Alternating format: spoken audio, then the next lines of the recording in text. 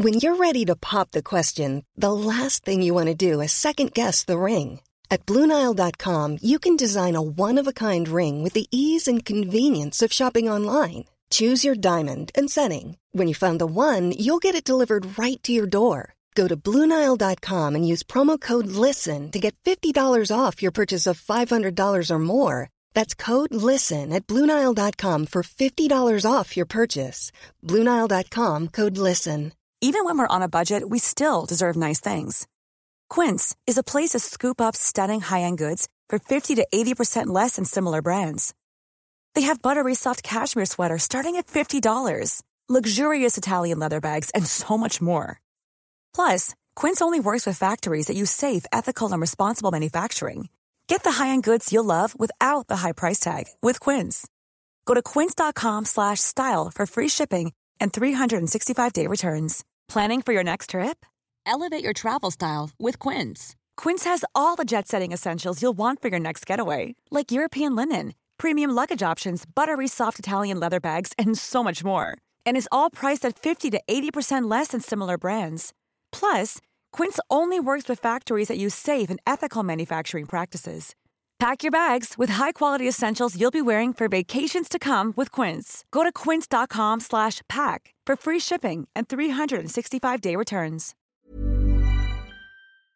Join us for a journey as we go back to the great civilizations of the past. Who were the people? What were they like? How did they begin? And how did they end? Let's find out on episode 93, Esarhaddon.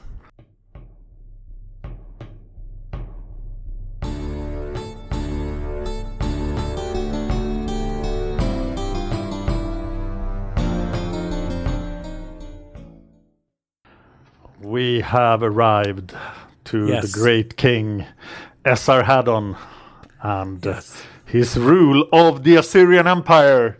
Mm-hmm. The stage has been set. The stage has been set. Hey, did you know that the Assyrian line of kings go back like over 1,000 years from the same bloodline? That's what the Esarhaddon would like you to think, but he is obviously lying. Well, no. Well, here's the thing. I don't know. Now, according to my friend who doesn't know she's my friend, Karen Radner, because the king, okay, to be a king, you just had to be a son of the previous king. It didn't matter who your mother was, and these guys had a lot of kids. So when you had these revolutions, according to her, these people that were killing each other and taking over were actually brothers. But it wasn't like, if you had a brother you were close with and you were raised together. You had, you might have had 20 brothers. I've been thinking about that, and I've been talking about that in earlier episode, but I think the line was broken, but that's merely my personal opinion. Twice. It was broken by Tiglath-Pileser III, who could possibly have been a reject son of the king. Mm-hmm. And it was broken by Sargon, who could also possibly have been that, but I don't think they are. And mostly because they speak so little about their fathers. Mm-hmm. And you've seen the other kings and how they brag about their dads. But these two kings do not do that. No, it's true. I mean, they did overthrow their dad, so that could be part of it. But hey, I'm not going to argue with you. I know you're a black belt, so... No, it is possible, and it's definitely what Esarhaddon would have told you. Right. I mean, we'll get into Esarhaddon. This poor character, he had a lot of angst, let's say. Yes, he has a lot of things on his table. Mm-hmm. And he was worried about a lot of things. So I put this together in chronological order, going backward, going from 679 down, what was going on in Assyria, and being that Esarhaddon was pretty much the king. Well, he was through the whole 70s. Everything is Assyria / Esarhaddon. What's going on there? And the way I did it, like I say, was we could count down from 679 down to 670. That sound good? I love it. Cool. And then I used a Babylonian Chronicle, which are just like one little liners, that's with a line, and they'll have something, and then you could the scholars, etc., have dug into this. They found a lot of letters and information, on cuneiform and clay tablets to put this stuff together. So yeah, there is a lot of writing from this period, and remember that the Assyrians have a postal system. They do. Yeah. You want to talk about that? I think no one else has. No, they're probably the inventors of the postal system. Yeah, and it's credited to Tiglath-Pileser III, but I did that in my fanboy episode. Episode. All right. Well, yeah, they do have a postal system, and so there is a lot of information. So 679 is Esarhaddon's second year. And the thing is with the Babylonian Chronicle, too, it doesn't go by They don't use the Gregorian calendar. It's not like, go from January to December. So where it says the second year of Esarhaddon, that could be 679, 678, but that's, you get the idea. Yeah. We had the inscription in there is the major domo conscripted troops in Akkad, which is Babylonia. So they mention that because they really weren't supposed to be conscripting troops in Babylonia. It was sort of, they sort of had that agreement. Poor Babylon. Yeah, I know. They always get it.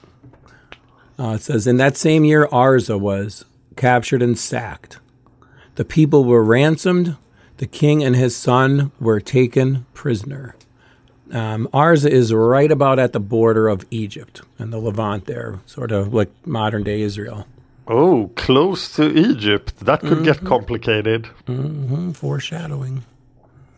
A lot of stuff going on. I mean, right, this is the beginning here of the 70s. The Esarhaddon is really busy all over the empire.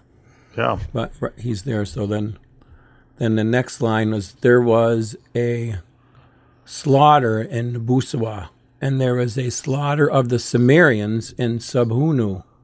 Do we know where these places are? I couldn't. I'm telling you.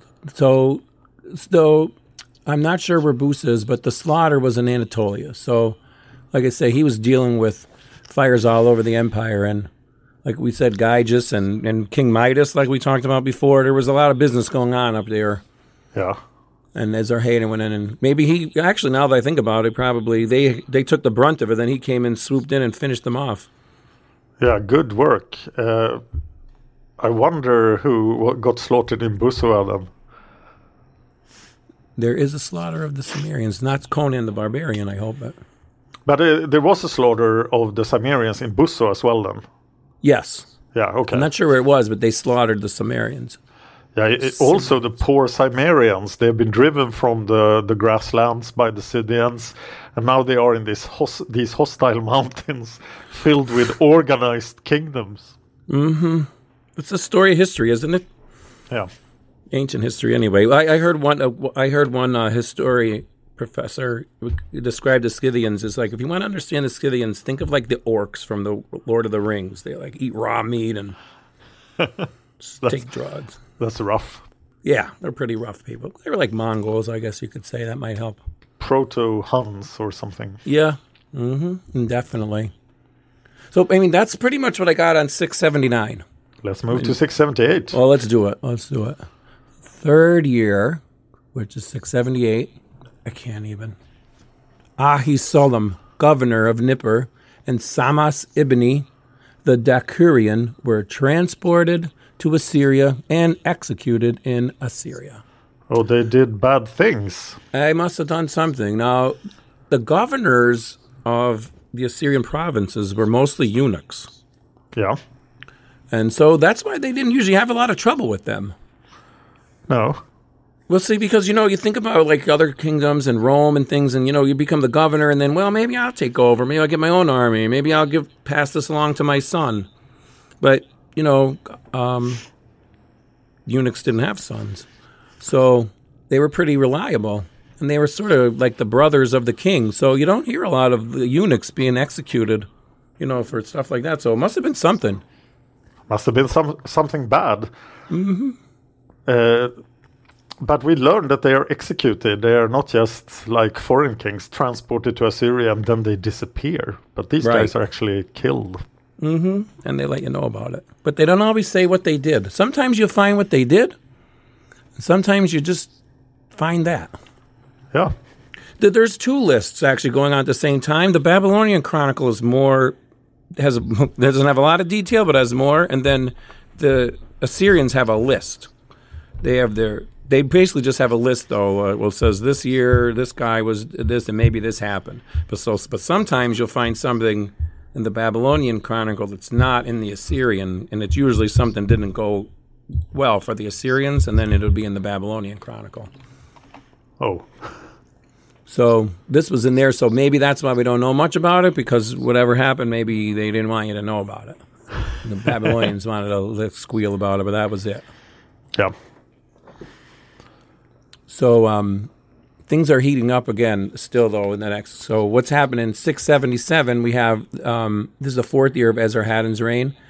Sidon was captured and sacked. And also major Domo conscripted troops in Akkad again. So you get the sense that there's something going on. They need troops. I'm sure they always need troops, but if they're not supposed to be getting troops out of Babylonia, then something's going on. And Esarhaddon is, like I said, he's dealing with fires, but he's also clearing the way over there in the Levant for something. Maybe he is trying to Assyrize Babylonia. That he's trying to bring these Babylonians into the Assyrian military structure, giving them practically citizenship and making them more Assyrian. Could be. Sidon is one of the Phoenician cities that are vassals, and that Sidon was captured here meant that they rebelled. Mm-hmm. I seem to remember that Byblos was involved here on the Assyrian side. So Byblos greatly profited from this sack. That's right. You're right. I remember that as well. You're right. They probably also told the Assyrians about what happened. And Manasseh was like, I'm not getting involved in this. No, I'm staying way out of this. So I'm just a vassal over here. It's going great. Look at all the pagan stuff I'm doing. Yeah, look at me. I have Asherah in the temple. You guys do whatever you're doing over there. Yes. Yeah, because he definitely didn't want to get involved in that. There was I think we'll get into why this was happening. I always wonder, though, I could see a map of the Assyrian Empire. I see how big they are. And if I was a little Sidon, I'd be like, I'm not gonna go against that guy. But it seems crazy. Seems crazy to me, and then this is what happens. The most reasonable Phoenician decision so far has been the guys who fled to Carthage. I know, right? Stay away from the Assyrians. Go over the sea. The Assyrians don't like the sea. Absolutely. I know, honest to gosh. Well, he also, Esarhaddon also, this isn't in the Chronicle, but we know it, that he leads the Assyrian army in 677 against some rebellious Arab tribes. And how it says is he advances as far as the Brook of Egypt, which is basically the Nile. Oh. I'm Sandra, and I'm just the professional your small business was looking for. But you didn't hire me because you didn't use LinkedIn Jobs. LinkedIn has professionals you can't find anywhere else, including those who aren't actively looking for a new job, but might be open to the perfect role, like me. In a given month, over 70% of LinkedIn users don't visit other leading job sites. So if you're not looking on LinkedIn, you'll miss out on great candidates like Sandra. Start hiring professionals like a professional. Post your free job on linkedin.com/people today. Millions of people have lost weight with personalized plans from Noom. Like Evan, who can't stand salads and still lost 50 pounds. Salads generally for most people are the easy button, right? For me, that wasn't an option. I never really was a salad guy. That's just not who I am. But Noom worked for me.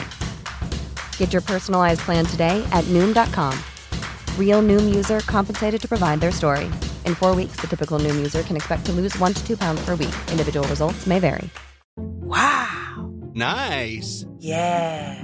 What you're hearing are the sounds of people everywhere putting on Bombas socks, underwear, and T-shirts made from absurdly soft materials that feel like plush clouds. Yeah, that plush. And the best part? For every item you purchase, Bombas donates another to someone facing homelessness. Bombas. Big comfort for everyone. Go to bombas.com/ACAST and use code ACAST for 20% off your first purchase. That's bombas.com/ACAST, code ACAST. So the Arab tribes, if you look on a map, you'll see there's that, Arabia there, which is just all desert. So he's doing something there. He's shoring up that area there, making sure he's got good passage around there. I believe there was a king that had, it might have been a different year, but I believe there was a king that came to Nineveh that was, more friendly with them, and then some of them rebelled against him, and that's the deal. If you're a client state or you're a client king of Assyria, if you get in trouble, the Assyrians have to come and help you out. Yep. Like a made man in the mafia. Exactly. That kind of a deal. So he led the army against these Arabs, and, he took care of business there. I mean, he's taking care of business, you got to say. I can see why the Arabs would rebel. They are in a much safer position than Sidon. Right. So it's like, let's plunder some Syrian trade caravans or something and then escape into the desert. So they should be safe. But this looks like a fake thing that the Arabs are giving me problems. I have to move armies close to Egypt. Right. Mm-hmm. Exactly. It should be noted that at this point, the only kingdoms of any note near Assyria is Elam and Egypt. They're the only big kingdoms close by. That's right. But Elam is protected by mountains. Egypt isn't very well protected at all. No, the Sinai Desert is the thing. And then if you got your clear passage through the desert, you might be able to get there. And if the Arabs are on your side when you pass through Sinai, then interesting. Right, exactly. I mean, the Assyrians must have been decent at getting around in the desert too, just to be able to do that. I mean, if you go way forward in history, right? With the coming of Islam, that was one of the things. The Muslims, I guess we'd say, right? They were able to come across the desert, do a bunch of damage, and if you came after them, quick run back to the desert, and nobody followed them back. Yeah, and I think the Assyrians are not that used to deserts yet. They have desert conditions in parts of Babylonia, but the environmental destruction of Mesopotamia is not complete, so it's not the same area you see today. Deserts are not as plentiful in the 7th century BC. Yes, that is correct. You mentioned Elam, and I know I don't think I have the date when it was, but it was in the 670s, and Ezra had made a peace treaty with Elam, which was a big deal at the time. So he took care of his flank over there. And Elam should be fairly worried now that Babylonia is under Assyrian control, and they have nothing else to worry about except maybe some Persians in the mountains. Right. Yeah, and they made a peace treaty, so now he was safe over there, so he could go running around and, in the desert and towards Egypt, that kind of thing. And my impression of Elam is that it's a much more peaceful kingdom than Assyria. So they like their peace treaties. Yeah. Unless somebody convinces them to betray Assyria. Like Marduk of Baladan. Yes. He's back. No, he isn't, but... I wish he were. He was something. He was a good character, wasn't he? He was amazing. I know. We could have so many movies about these things, honest to God. So you want to go to the next year, 676? Yep. Okay, so the 5th year, on the 2nd day of the month, Tasritu, which is September, October, and that's the time to harvest sesame. They have a whole calendar with these, where you harvest or plant based on the names of the months. So in the 2nd day of the month, Tasritu, the army of Assyria captured Baza. This is kind of funny because I was like, all right, did my search, what's Baza? When you go on the internet, you don't know what you might find. So when I searched Baza, I basically found that, this isn't what it is, but they had that Baza is the slang for the name Barry. What? I know. It's also something Australian, too, where you could say that Baza was all drinking beer all day, that kind of thing. Okay. All right, anyway. It's generally assumed, but it's not certain that Baza was in the east or the northeast of the Arabian Peninsula. Esarhaddon describes Baza as a salty area and a place of thirst. So on this campaign, he claims to have killed 8 kings and carried off their booty and people. Then he installed a guy named Lael, the king of Yadi, as king of Baza after Yadi had come to Nineveh for help. Like I said, yeah, that was the one. So Yadi had asked Nineveh asked Esarhaddon for help. Esarhaddon went down there and kicked some butt. So Lyle is doing great. Yeah. He's now the king of both Yadi and Baza. Yeah. We're not sure where, but he's doing great. He's doing good. He's down there in that area. We know, And from the Babylonian Chronicle, the same month, the head of the king of Sidon was cut off and conveyed to Assyria. So, what happened? Well, that's the thing. So we knew that they sacked the city, right, last year? Yeah. But the king got away. He fled by boat. And that was, like we said, the Syrians weren't big on the water. But Esarhaddon says, I caught him on the water like a fish and brought him back. And like I said, that was a big deal because people thought they were safe. I think it was Byblos that did this. Oh, you think they got him for him? Well, however, it was still as a mafia, right? So you kind of, if you think of Esarhaddon as a mafia head, go get him. I think it's Byblos that want to be the official fleet of Assyria. Yeah. Well, that's how you do it, divide and conquer, right? Yes. That's the classic way. And his family and people were transported to Assyria. And a new city called Kar Esarhaddon was built and settled with these people. So he replaced Sidon with his own city, named after himself, and then filled it up with some random people from the east, maybe Medes and Manians, or whatever he could find that day. Yeah. They moved people around a lot. I don't know, you may have talked a lot about that in other episodes, right? But the Assyrians definitely moved people around a lot. Yeah, it's sort of a very aggressive migration policy that they don't reject people from Assyria. They just make them Assyrians and move them to the other side of the empire where people think that they are Assyrians. So now they have to be Assyrians. That's right. I mean, I learned that the population of the Middle East, this area about that time, was about 1% of what it is today. So... Wow. There's a lot of room for people. And people, we don't have computers and machines and trucks, so you need people. People are your most valuable labor. Yeah. So, you need people. They're a pretty valuable commodity. So as a person in the Syrian Empire, if they told you had to go, you had to go. And that's where you went. But they took the 85% of the people were actually moved into the Syrian heartland. And so they would take like the best people. Oh. They would take the artists and the entertainers and the educators and the scholars. They took all the best people and they brought them to the Syrian heartland, which is probably a good reason why Syria stayed strong for so long. Yeah. After a generation or so, you felt like you're an Assyrian. You have to act like an Assyrian, and that's what happened to the many of the lost tribes as well. That is right. You see Jewish names in the Assyrian chronicles. And you taught me that. I didn't know that. I listened to that on your podcast. Okay, what does Esarhaddon do next? Wait, can I just make one point? They said that through the whole Syrian Empire with moving around, that they moved possibly, this is the high number, over 4 million people. Amazing. Right? And that if you take that's 1%, so that would be like today moving 400 million people around. That sounds crazy. Right? That's amazing. All right. So his head was cut off. It was taken to Assyria. I wonder how long it took to get a head to Assyria and what it looked like by the time it got there. Yeah, that's a good question. Right? It could be for your murder podcast. Yeah. Moving heads to Assyria. Yeah. It could be the name of a band.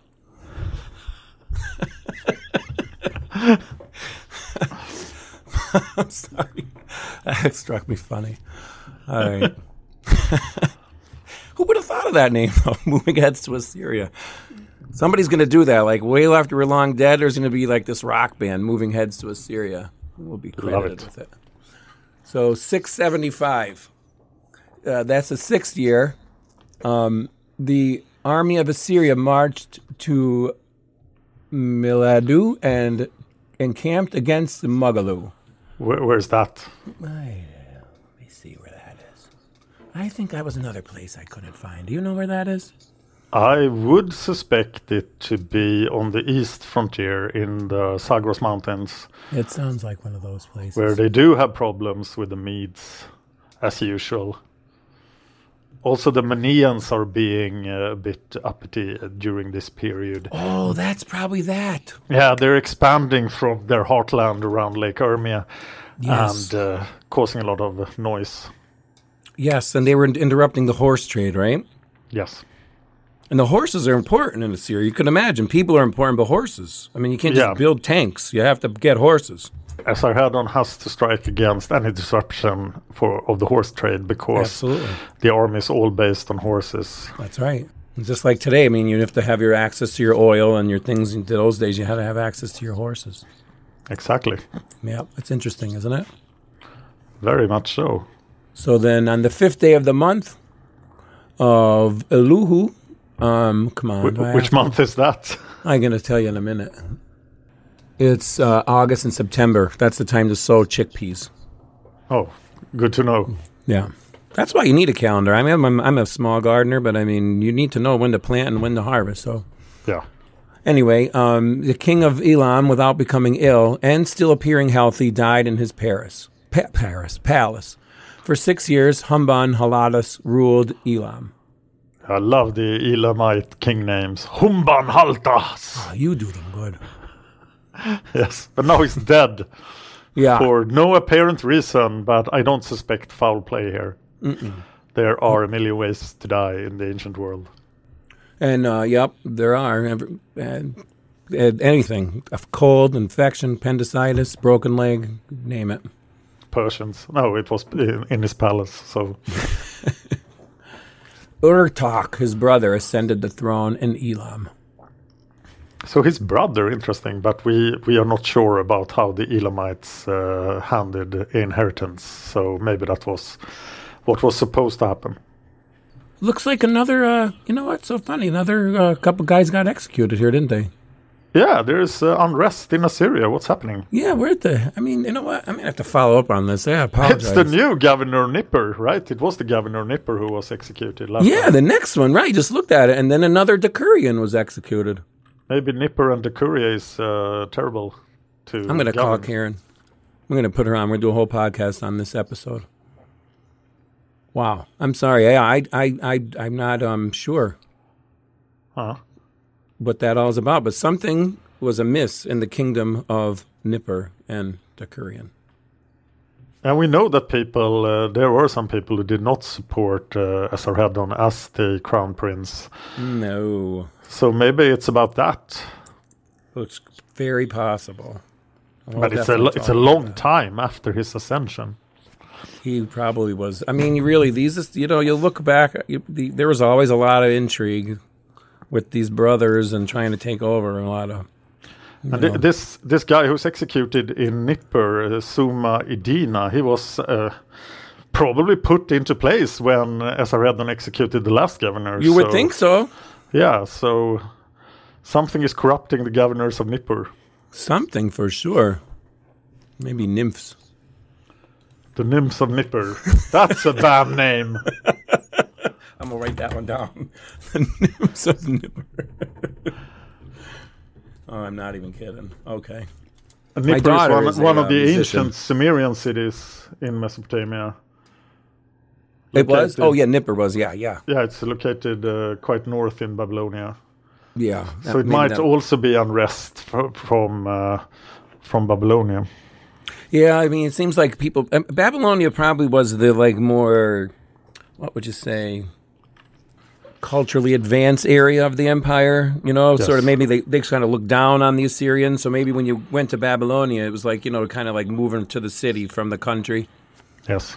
And you sort of, then you sort of got taken in by that lifestyle and that kind of thing. Esarhaddon did a lot of good things for Babylonia compared to his dad. Yeah. So maybe they are still somewhat happy with him. Yeah, except for Suma Idina, something he wasn't happy about, or he's not happy anymore anyway. No, And now he's dead. Yeah, he's gone. As is Kuduru the Dakarian. Yeah, Kuduru the Dakarian. That definitely sounds like a Conan the Barbarian name, right? Yeah, Kuduru the Dakarian. That could be a WWE wrestling guy. Not one that would win. No, right, because he would get executed by Esarhaddon, who was definitely not I don't think a physical specimen. Who knows, but I doubt it. I don't think so either. No, we'll definitely get into that, I'm sure. We have come to 674 BC. The 7th year of Esarhaddon, on the 8th day of the month, Aduru, the army of Assyria, marched to Samili. Aduru is February-March, you harvest broad beans. Not really sure where Samili is. Thinking it's somewhere with the way it's spelled, and I'm thinking somewhere in Anatolia, that area. Yeah, we know that every direction is an area of unrest for Esarhaddon. He must march. He's probably not marching south a lot, but all the other directions are problems. Mm-hmm. And that same year, Istar, the god of Agade, and the gods of Agade left Elam and entered Agade on the 10th day of the month, Aduru. What that is the Elamites had some statues, the god. So the god lived in the statue, right? So yes. The Elamites had some statues from Babylonia. And since Esarhaddon was rebuilding Babylonia, they returned them. So this is about they're making peace with Elam, and then Elam's like, hey, I'll give you some of your gods back. We're done with them. They've been eating too much food around here and stuff. We ought to send them back anyway. That sounds like real peace. Mm-hmm. Yeah. So the relationship between Esarhaddon and Elam seems pretty good. Yeah. Yeah, it was a big deal. This peace treaty was a big deal. It was a big, it's almost like making peace with the Israeli-Palestinian deal here. This thing's going on a long time. Maybe it was like the Egypt-Israeli peace treaty in the 70s. That happened in the 70s. Remember that? Yeah. And given what will happen to Elam in 30 years, it's nice to see them have peace with Assyria. Yeah. At this point. Yeah. So they left Elam and they went back to Babylonia, which is it's pretty interesting how the gods, right? They live in the statues. Yes. I sent you that book, Did you get it? I sent it to you on Google Books. Oh. Thank you. That was a while ago. Probably didn't notice it. I have to look it up. I'm sorry, I diverged, but it was it's the Anne Rice book, Servant of the Bones, and the story is that the actual spirit of the guy goes into the god Marduk, and he has to do the parade with Marduk because an old Canaanite witch kills him and puts his bones into this. His spirit lives inside the statue. I remember now, Google Books did not allow me to open it because I was in Sweden. But I paid for that, so... That's terrible. I'm going to call Google after that. But I don't have a phone. Yeah, okay, sorry. It's really easy to call Google. Please, Google, help me. My friend Dan can't read his book on Anne Rice. Try telling Google Home that.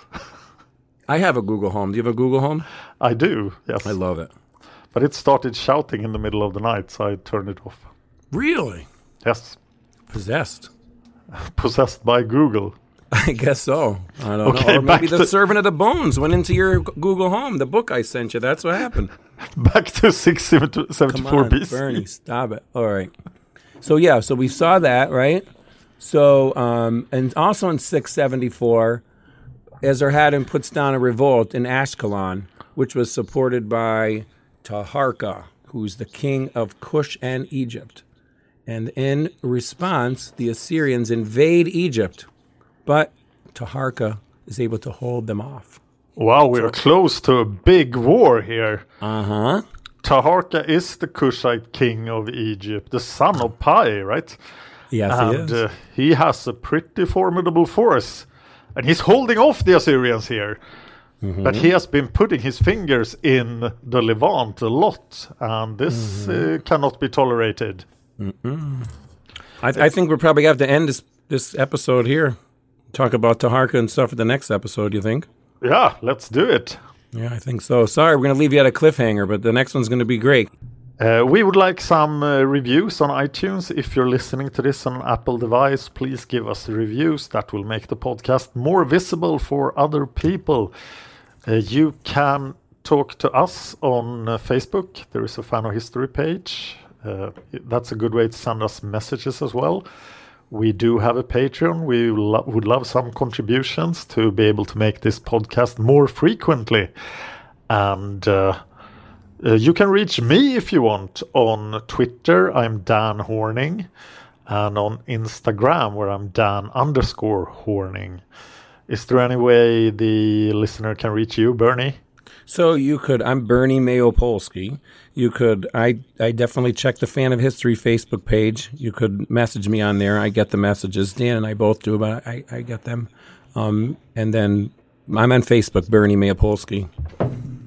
Maopolski. Great. Next time. If you enjoyed this podcast, please consider supporting us on Patreon. Patreon.com/fanofhistory.